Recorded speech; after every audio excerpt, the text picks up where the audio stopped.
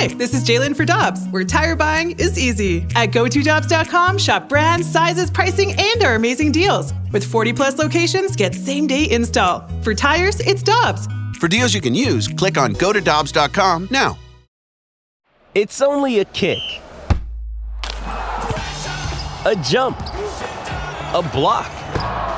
It's only a serve. It's only a tackle, a run. It's only for the fans. After all, it's only pressure. You got this. Adidas.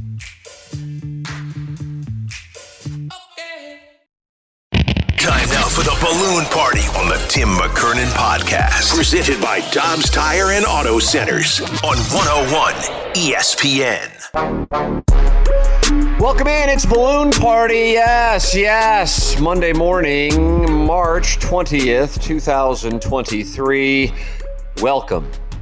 Jackson, the floor, yours. Let it all out. Well, Tim, I really had an outstanding weekend up until about Saturday at about 7:30. And it was documented in video form. I see clips sent in of people recording your live stream on YouTube in which you threw a water bottle in anger. Yeah, it was kind of, so I had a smoothie and my water bottle sitting to my left, Tim. And what flavor, boy? Mango pineapple, vanilla protein powder, really good. You can text in 314-399-9646, Air Comfort Service text line. Oh, what is that? It would be better if it was just straight. I just ate protein powder right from the. No, I'll tell you. I was tuned in. Somehow we had 2 minutes before we went to one show to another, and I got to hear the end of the opening drive, and I'm angrier than a hornet right now. I feel like throwing my smoothie with mango and pineapple because that Randy Carricker said, "Is McKernan still in Florida?" You're damn right I am, Randy. Yes, I am in Florida, and ideally I'd be here permanently, but I'll be back in like 10 days. But you're damn right I'm in Florida, still doing the show. So I'm angrier than a hornet. Jackson's angrier than a hornet, and now I might throw something, except I'm in a restaurant all by himself, and people are going to start coming out here and they're going to toss me out of it. They're going to 86 me thinking I'm boozing in the morning. That's what they're going to think. Right. So I'm all angry, and I realize I didn't give the text number to let the people harass you who have been waiting to do so since the moment Princeton took a 12-point lead. Yeah. Oh, man. Yeah, so the smoothie water bottle to the left, I got so frustrated that I kind of swept my arm across the table in goal to hit the water bottle and the smoothie. The smoothie fell to the floor. Luckily, it was covered with a lid, so I didn't have to do any cleanup. But the water bottle, and this is I'll kind of do some audio here. Like, this is a heavy water bottle. Like this. Oh, so that could have caused damage to your chateau. And it landed on my windowsill. So, like, this could have gone through the window, and that would have been a serious problem. Because that would have been outstanding. So we could have heard the glass shatter. And so they're like, got to replace the window, lose the security deposit, and it was 25 degrees outside with wind. So I just would have been freezing the rest of the night. Like, had to put a garbage bag over my window. So luckily that didn't happen. But yeah, I was the definition of distraught, upset, just pure disappointment. Like, the start of the stream, nothing but joy, excited, and then the end of it was like dying a slow death. Like, I was just sitting there, like, waiting for it, and it was brutal, just brutal. And I love March Madness so much, but I could barely enjoy it from Saturday evening on because it's so much more fun to watch it when your team's already in the Sweet 16. And yeah, because what happens then is you have, and Missouri wouldn't have played until Friday. That's when you'll get a chance to see Princeton and Creighton, Jackson. I don't know if you'll be tuned in for it. But then you've got 6 days of a honeymoon, 6 days of, listen to me, pure fantasy. Because for those 6 days, you and 15 other fan bases imagine the possibility of getting past the Sweet 16 and into the Elite Eight, and the possibility of cutting down the nets in your regional. And you sit there and you think to yourself, maybe, just maybe, this is the year. And so not only was the season cut short by the 15th seed Princeton Tigers, your enjoyment, your fantasy was taken away in what was really a boring ass execution by an Ivy League school. Yep. The thing that like I saw in the first half when people were like, it's still a lot of game left, is Princeton was comfortable as hell offensively. Like, they were moving the ball. They were passing up open shots to get even more open shots. They were taking uncontested layups, uncontested jumpers, getting rebounds. I was like, nothing in this game so far has shown me that Missouri will come back and maintain a lead. Not one thing. They didn't find a single consistent source of offense. Kobe wasn't getting after it. Demoy Hodge wasn't getting shots up. It was a lot of DeAndre Golston and Noah Carter. And historically this season, the games they play the best are when Demoy Hodge and Kobe Brown are scoring at a high clip, which means transition, moving the pace, and Princeton grinded it out. And that's kind of the story of the game. So here is where I am on this. And I know you're very emotional. And if anything, in a way, I'm envious of your pure emotion. I realize right now you're experiencing right. the downside of it, but on Thursday afternoon and then Friday, and then you were on a high going into the game on Saturday evening, you have that pure joy and attachment to a team. And I think it's a thing of beauty, and that's why sports creates passionate fan bases, whether it be in St. Louis or all over the world. But because I wanted Missouri to win, don't get me wrong, but I don't have near the passion for Missouri basketball that you do. I looked at that going into it. And I did say this on TMA on Friday morning, called in for about 20 minutes before playing in the event I was playing in. And I said, I worry about this Princeton matchup because Princeton's whole modus operandi is to slow the game down. Well, when is Missouri at its most dangerous? When it scores a bunch of points. Right. And so you have this potential scenario, which has indeed played out, in that Missouri loses to Princeton. And for some, both those who love Missouri and those who, for example, are experiencing schadenfreude and enjoying watching you experience pain, hate Missouri. And they're saying, oh, my God, they lost to Princeton. What a disaster. I looked at it and I thought, God, this is usually if you get a break of avoiding a number 2 seed and getting a 15 seed, you're thrilled. This is the worst case scenario in the perception game, because if they lose to Princeton, it will look terrible. But the reality is it's a really bad matchup for the way Missouri fires on all cylinders. And that is why I thought that this could be a problem. Now, I want to be the first one to say your knowledge of the game of college basketball, your passion for it, it supersedes mine. I wouldn't even attempt to argue otherwise. But that's why I was high on Princeton against Arizona. Not because I thought Princeton would win, but they were getting 15 points. And with this, I go, God, this could really be a debacle for Missouri. And then it would be perceived that they failed when they really should have won. And it's not to say that they shouldn't have won, but my point is, if Arizona would have done to Missouri what Princeton did to Missouri, the perception of the 2022-2023 Missouri Tigers would have been different, because most people did not expect Missouri to get out of the weekend. And they thought it would be at the hands of either Utah State, who was a favorite, or Arizona. But because it was Princeton, it now colors the way that it's perceived. But in reality, this was not the number 2 seed losing to the 15th seed Norfolk State. This was a 7 seed that wound up getting a 7 seed because of a win against Tennessee, which is a Sweet 16 team. I'm not dismissing it, but they were probably on the 8-9 line, and they weren't necessarily expected to be in the Sweet 16.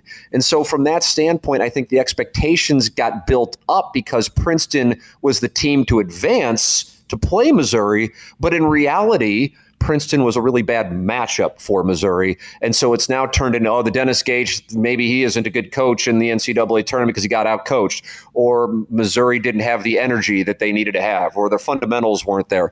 And in reality, when you're a team that wins, when you score 70-plus points, you're not going to – if they would have scored 70-plus points against Princeton, I would have been stunned. Right. So that is why I don't necessarily have the same emotional reaction, because I kind of expected it, not because Mizzou's going to Mizzou, but because I looked at it from a matchup standpoint as being a really bad matchup for Missouri. Jackson, your basketball retort. Yeah, I think that last line he said, like, Mizzou's got Mizzou, like this notion that like Mizzou is the only team that's cursed that like loses. Like, we saw Purdue lose to a 16 seed. We lost Arizona lose to this exact Princeton team. We've seen Marquette lose. Like, teams lose. When you play 40 minutes of basketball, anything can happen. It is not a reflection on the coach or the team if you lose one game if you're supposed to win. It's neutral site games, which are essentially all road games, especially if you're playing that 16 seed or 15 seed, because the neutral fans will get on the side of them. Like, it is not an indictment whatsoever. Mizzou did not match up well against Princeton. Would I still rather play Princeton than Arizona? Absolutely. That's no doubt. I'm not going to sit here and say, like, I'd rather play Arizona. That's crazy. I'd much rather play Princeton. Missouri just lost the game. They were a team that were up and down, but were able to maintain a good resume without quad 2, 3, and 4 losses. This would certainly fall into that category. And sometimes you get out executed, and sometimes you don't win games. And that's as simple as it is. You can make a big, prisoner of the moment claim that Dennis Gates didn't deserve the extension. This team wasn't all good all season, but that's just nonsense. That is lazy, in my opinion. I think that you have to look into the entire context of the season, and you saw a really good, fun season from a team with very low expectations. So yes, I am disappointed because you probably couldn't have had an easier path to the Sweet 16. However, things like this happen in the NCAA tournament. Simple as that. All right, Jackson has voiced his displeasure. We're conducting some semblance of therapy on the program today. You are welcome to participate in said therapy. 314-399-9646, Air Comfort Service text line. Jeremy Rutherford will be with us coming up at 10:45. And the way I'm handling these Blues interviews here for this season, they're big picture interviews. That's how we had the Darren Pang conversation about his career as a goaltender last week. And the audience voted and did a wonderful job. I think we've got a really good one for you with JR. So you might be like, dude, at this point, what are we talking about? But I got something for you, and I think it's going to be a good topic of conversation with JR. So that will be coming up at 10:45. We will have, what do we have this Monday edition is called, Jackson? It's the Little Piddles Wild Weekend Wrap-Up. Wild Weekend Wrap-Up is coming up in the next segment. You're welcome to get involved via the 101 ESPN app, leaving a mic drop. Tim McKernan, Action Jackson with you. This is Munganess, St. Louis Acura and Alton Toyota's presentation of Balloon Party on 101 ESPN. We're right back to the Balloon Party on the Tim McKernan Podcast. Presented by Dobbs Tire and Auto Centers on 101 ESPN. Welcome back. It's Balloon Party here on 101 ESPN. Driven by Munganess, St. Louis Acura and Alton Toyota. Tim McKernan and Action Jackson with you on the program. A lot of texts are coming in, Jackson. Have you read them, or have you decided to not read them today? How are you handling this in the Air Comfort Service text line? I've read some of them. Just, man. They don't help. I'll be honest with you. They don't help. There's just no. Wow, Little Piddles threw a bottle. I just feel sorry for his butler who had to clean it up after this Ledoux boy. Grow up and drink a Busch and not a smoothie. That is from the 314. Let's see. Jackson was very rude to the people in the chat. That's from the 636. That strikes me as surprising. I've never seen Jackson be rude one time in my life. Couldn't be further from the truth. There were some people in there rude to me, but pass right over that. And if they were, I just ignored it or said like this is a clear troll. And I was very thankful of everyone who joined into the live stream and hung out and sent some comments and watched the game with me. So you had hundreds of people watching, right? The first game, the second game, it's a Saturday, and I didn't really promote it because like we weren't on 101 on Friday, and TMA was different. I wasn't like for sure I was gonna stream because Saturday night I might have done something else, but I did, and so the numbers weren't as good on Saturday, but the numbers were awesome on Thursday, and people were really enjoying it. So it was fun. I loved doing it, and I thought I was respectful of all of those who came in and joined me. Are you embarrassed that it has been captured now forever on the internets with you shoving that water bottle? And that's probably a GIF now. Yeah. I mean, I am. Yeah, kind of wish to keep that private. But also, shame is the thief of joy, Tim. And hold on a second. I'm going to write that down. Shame is the thief of joy. Yeah. Huh. Yeah. I'm a guy who wears his heart on his sleeve, and that's me. That is unfiltered. That is me.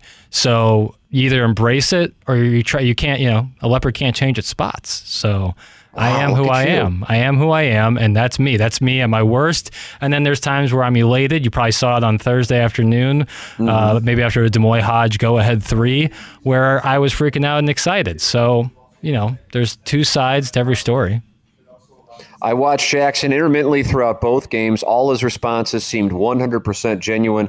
Refreshing to hear. That's from the 314. There you go. How about that? Hang in there, Jackson. There's always next year for Mizzou. That's from the 314. Yeah. I feel for you, Jackson. It was a tough loss and a disappointment. It was a fun season that I hope you can look back on positively with time. That's Absolutely. From the 636. Look at this. I look back on it positively now. Like, seriously, I do. I do look back on it. It gave me some super awesome moments and memories.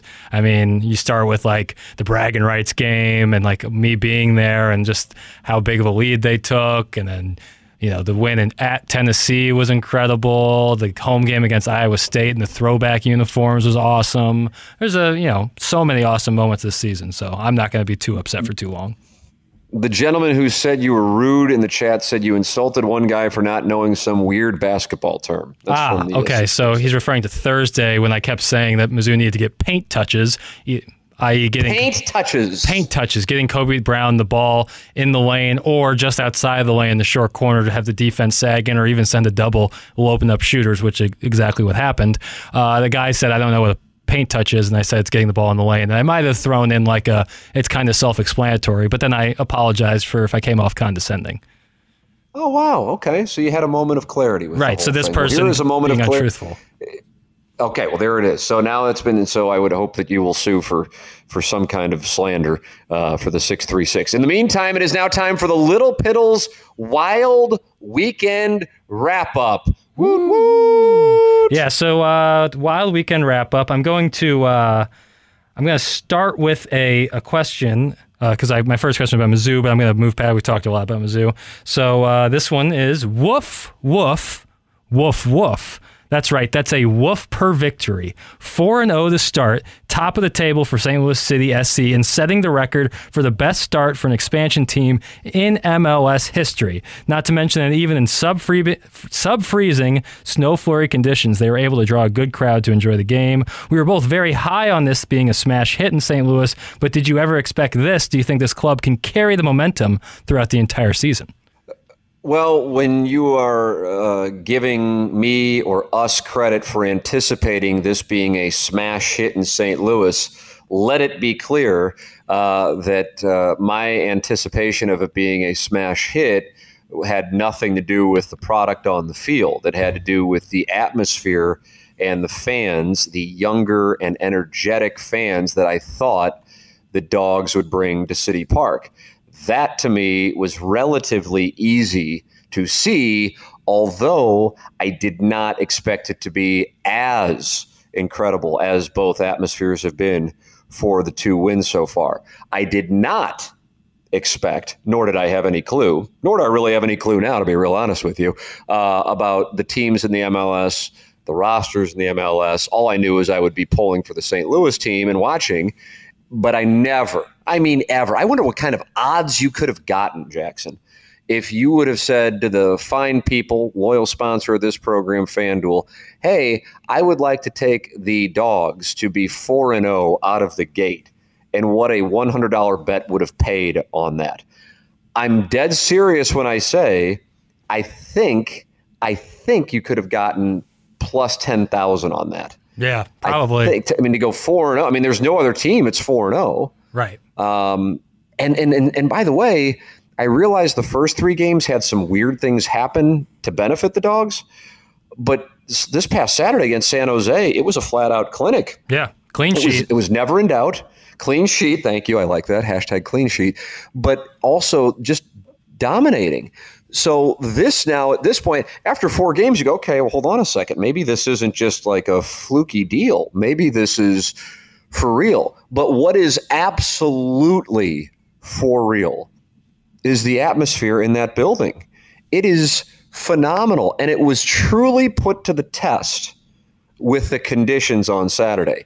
They will not play another game with weather that cold. No. I rarely do too many pronouncements. I gave you Princeton plus 15. That might be my last pronouncement for a while. Happened to hit Princeton plus 15 against Arizona, for the record, not against Missouri.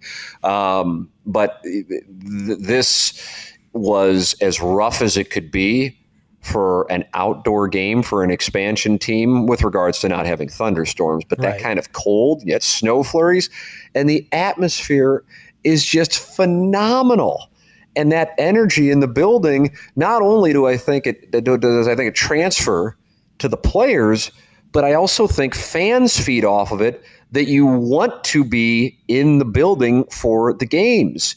And so it creates an atmosphere, and everybody who goes talks about the atmosphere and how they're standing the whole time and everybody's into it.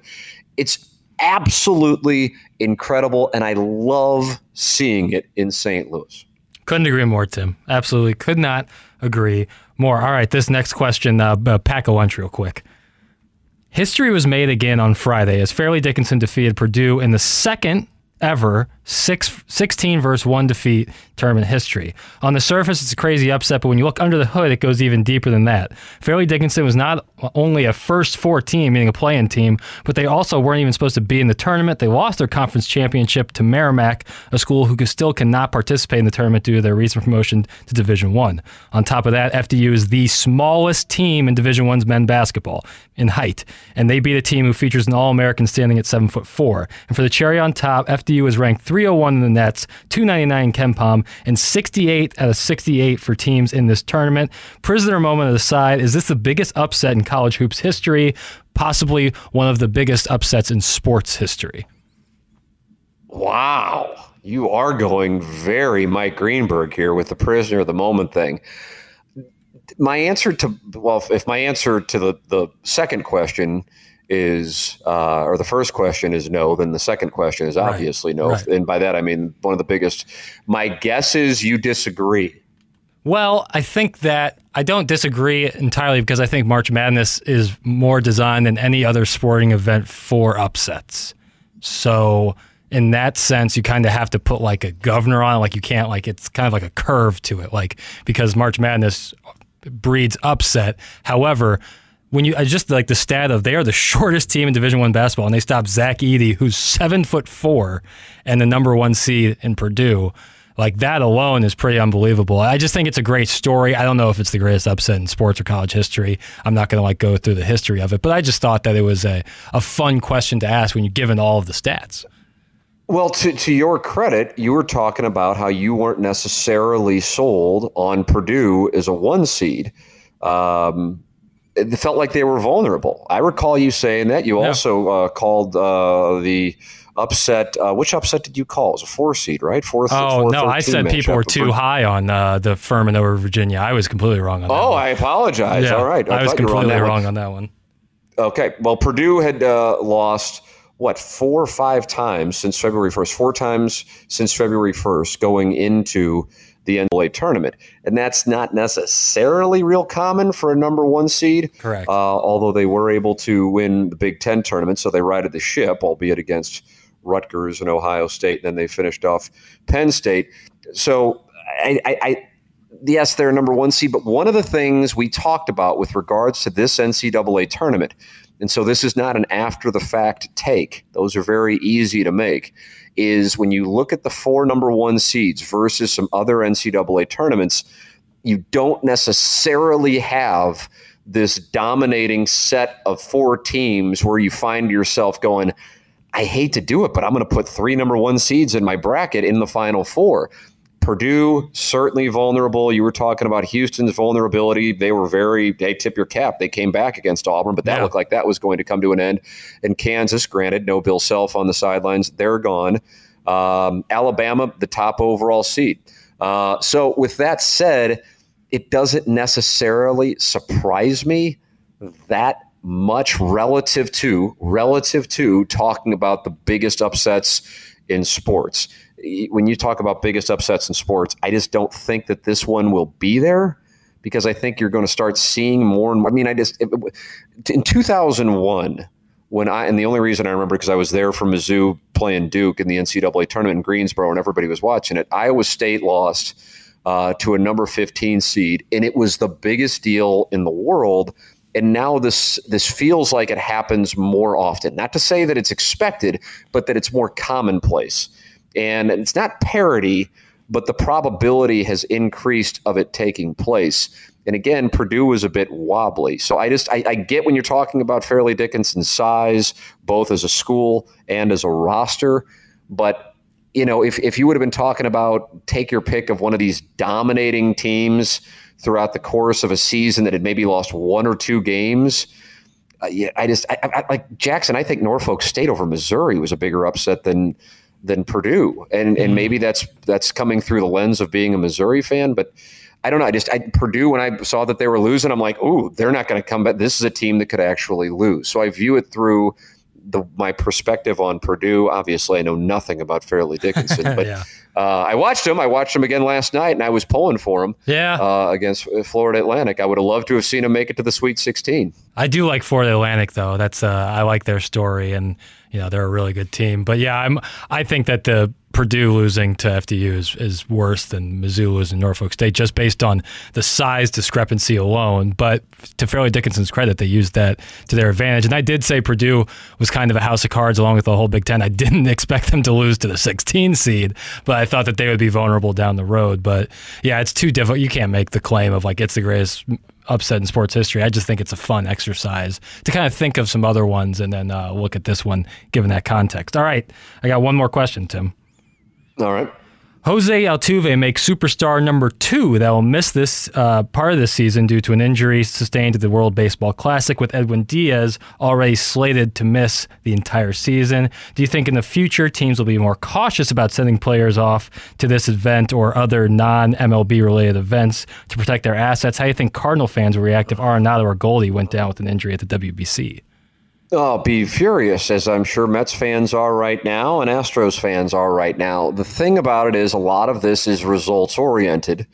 And by that I mean, were you unhappy going into the World Baseball Classic that Major League players who have been playing in the World Baseball Classic were playing in this event, or did you only become unhappy about it, if you are indeed unhappy about it, after guys got injured? Because, of course, when making decisions, we don't have the luxury of knowing the results when making the decisions. Otherwise, we would never make an incorrect decision. Right. So the NBA has guys playing in the Olympics. The NHL has guys playing in the Olympics. One might say, well, the Olympics are in a different stratosphere versus the World Baseball Classic. Listen, when it gets down to it, this is the decision that Major League Baseball has made to have their players playing this in an attempt to market the game globally.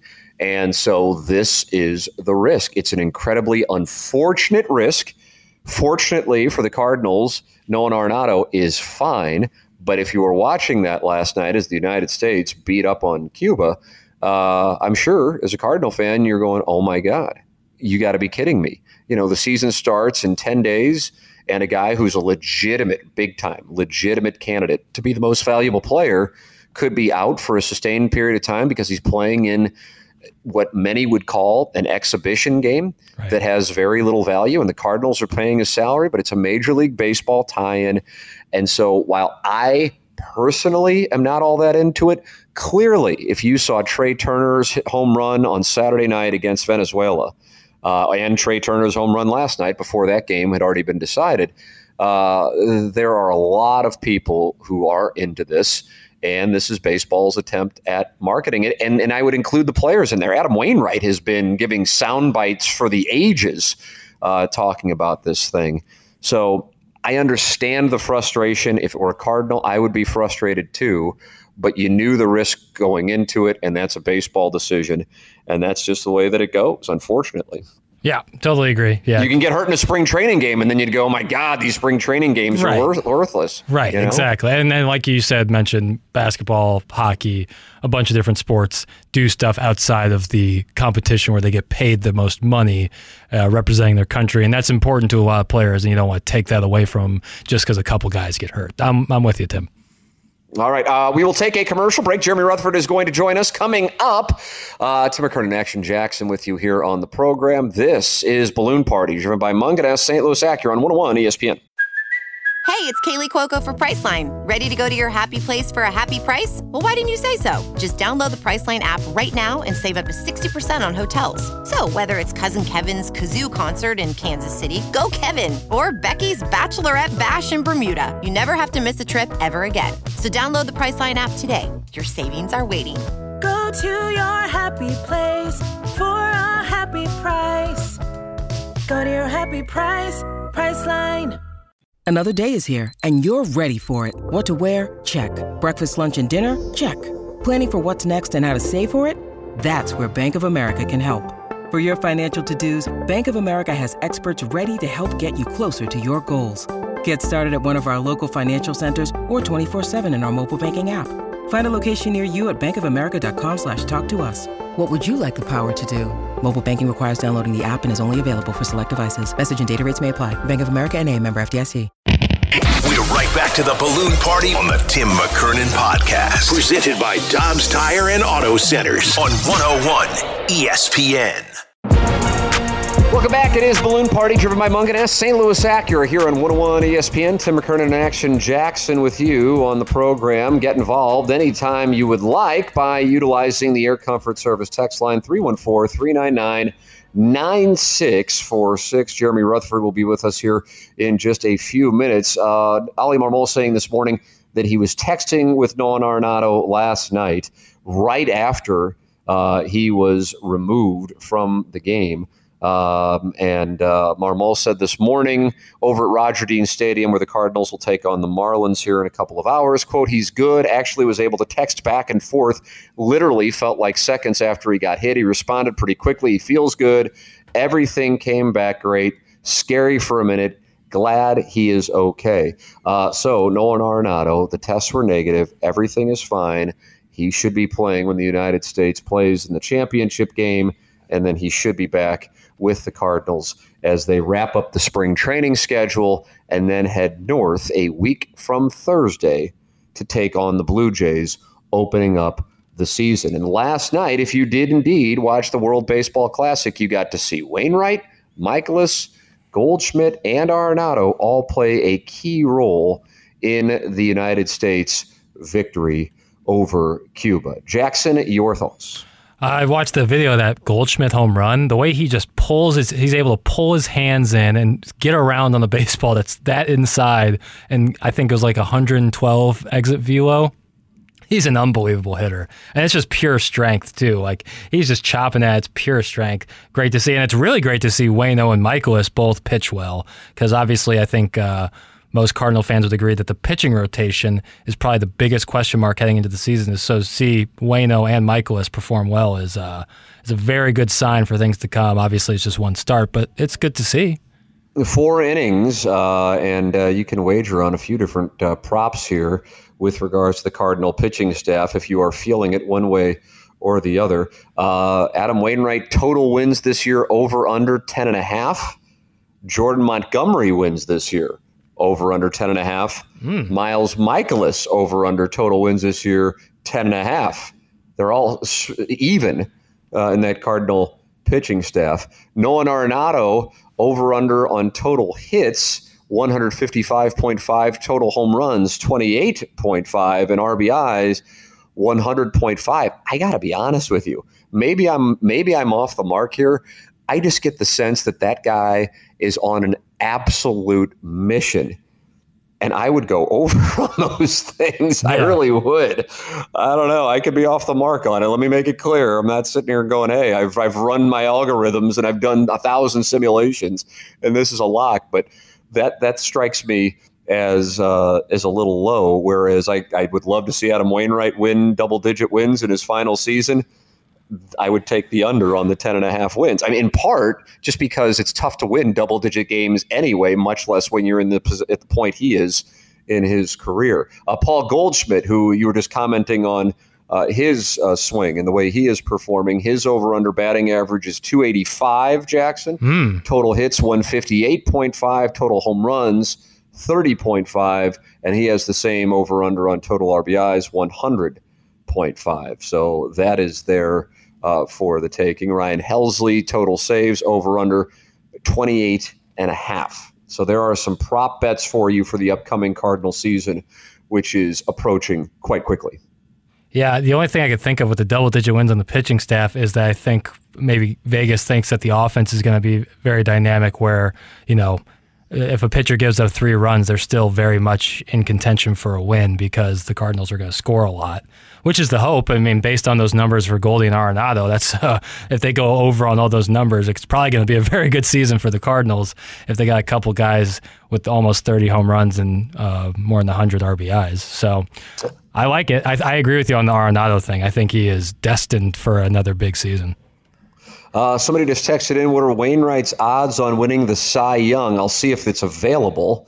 For the record, there's an expectation that there will be a repeat with Alcantara at plus 500, Corbin Burns plus 600, Justin Verlander plus 700. For those of you who are not wagering aficionados, that means if you bet $100, you would win in Alcantara's place 500. Let's take a look here. Jordan Montgomery is plus 12,500. Mm-hmm. There is a Cardinal play for you. God, there's got to be. If Montgomery's got a listing, you would have to. The Michaelis is plus 20,000. Ooh. And Wainwright, I do not see a number on Adam Wainwright. National League MVP, Juan Soto is the favorite at plus 500. Mookie Betts plus 850. Paul Goldschmidt plus 1,100. And my Nolan Arenado play would get you plus 1,200. I like that Arenado play. I'd probably like it a little more than Goldschmidt at this moment. Yeah, Goldschmidt's plus 1,100. Arenado plus 1,200. All right, Cardinals and Marlins today. Cardinals and Nationals tomorrow. And World Baseball Classic coming to a close as well. So the Cardinals will have their full roster here in a matter of days. All right, we'll take a commercial break. Come back with our final segment. Jeremy Rutherford is going to join us on the other side of the break. I am going to ask him this question, Jackson. If you are prepared, I'm going to tease the question. And maybe he's listening. I know he is a loyal listener of the program. I like this one. Here's what I got for him. All right. We're about to undergo another rebuild. The prior rebuild began when Bill Laurie was selling the team ultimately to the Dave Checketts Group.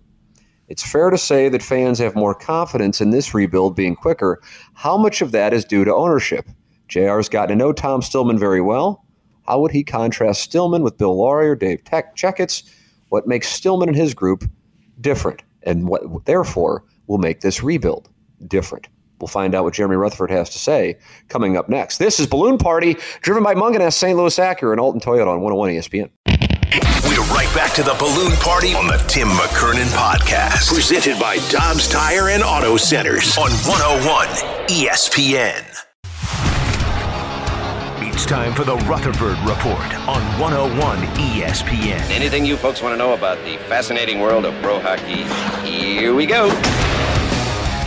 Welcome back. It's Balloon Party, driven by Munganess, St. Louis Acura here on 101 ESPN. Timothy Michael McKernan, Action Jackson with you, and it is our pleasure to welcome to the program, ladies and gentlemen, the great Jeremy Rutherford. Good morning, JR. Morning, Tim. How you doing, buddy?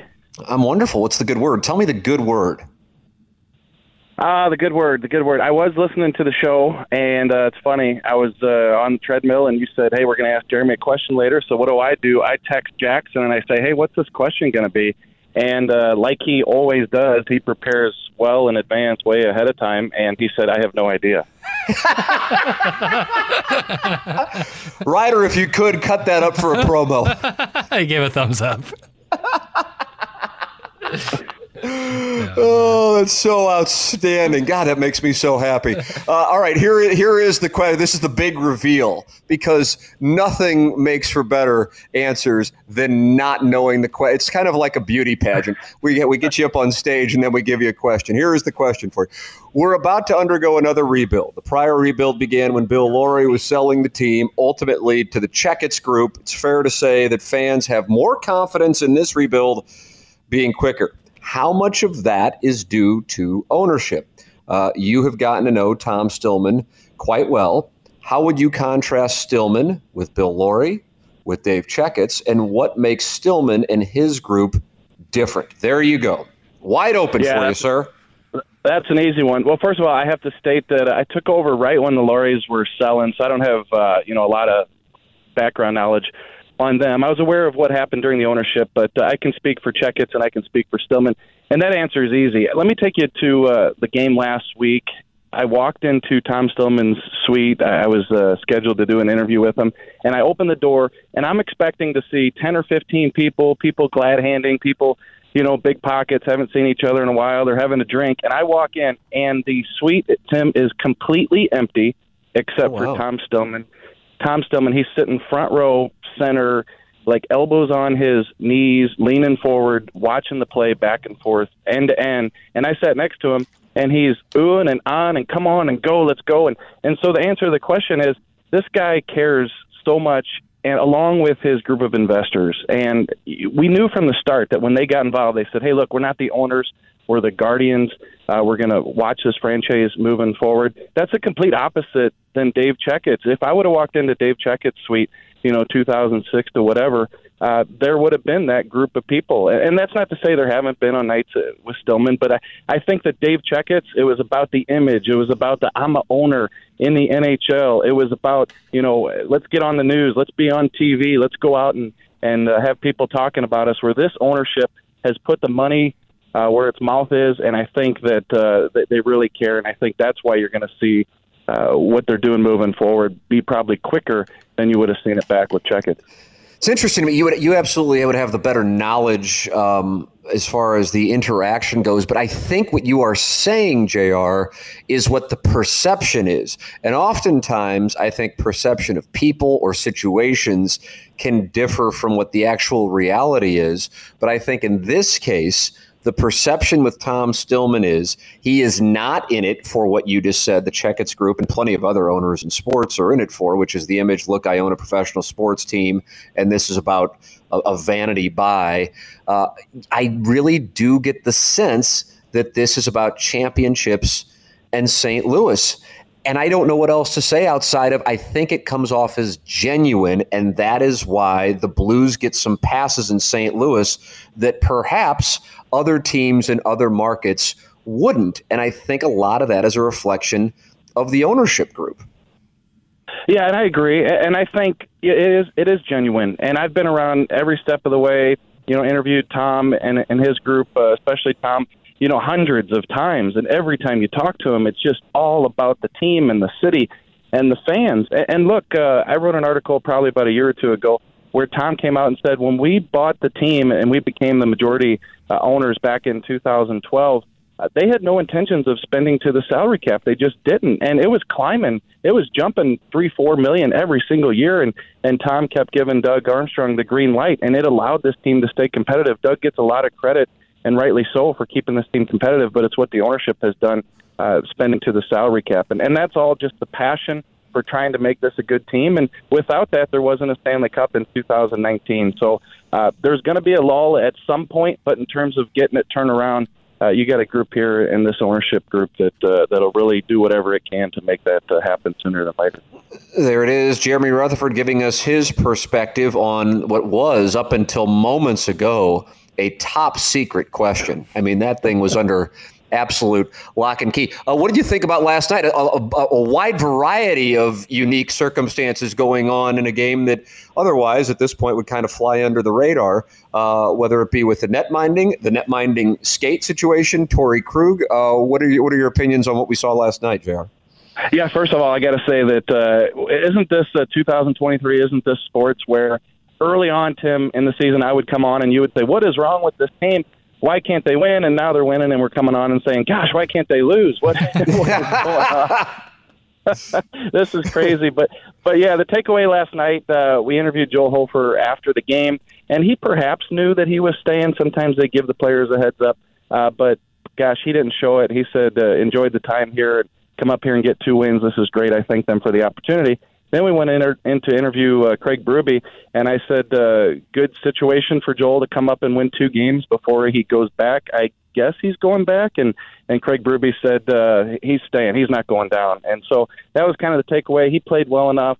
Perhaps these 2 games changed their mind, and they're going to keep 3 goalies, it looks like, for the time being, at least, with just 13 games left. And so good for Joel Hofer, comes up and really did a good job in net for the Blues and gets them 2 wins, which people are upset about.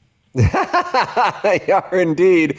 The Blues now sitting with 67 points, kind of in the middle of nowhere, not necessarily knocking on the door with the lowest point total, not even really close. I mean, damn near 20 more points than the Blue Jackets, and then not in the playoff race either, and that has people irritated. I've been listening to 101 for years and years and years, and I've never said this on air. Not great. Yeah, you think they're going to lose a few games down the stretch after trading off their big guys and perhaps get a higher percentage on that Connor Bedard. But as you look today, they're tied for 8th fewest points in the league, so that's about a 5 or 6% chance to jump up and get that spot. And if you look at the rest of the schedule, 13 games, there's a couple big opponents in there, the Bostons, so forth, but a lot of pushovers, so it looks like the Blues could win some few more games down the stretch. There you go. That will make people rather unhappy, those who want to see them at least in tank for Bedard mode. JR, always enjoy the conversation, and especially when we get to pop a surprise question on you for our segments. Thank you so much for the time, sir. Have a wonderful week, JR. Anytime, brother. Talk to you guys. Thanks, Jeremy. Take it easy. Jeremy Rutherford with us here as we wrap up Balloon Party, driven by Munganess, St. Louis Acura, and Alton Toyota. BK and Ferrario are coming up next for Action Jackson. I'm Tim McKernan. This has been Balloon Party, driven by Munganess, St. Louis Acura, and Alton Toyota on 101 ESPN. You've been listening to the Balloon Party on the Tim McKernan Podcast, presented by Dobbs Tire and Auto Centers on 101 ESPN.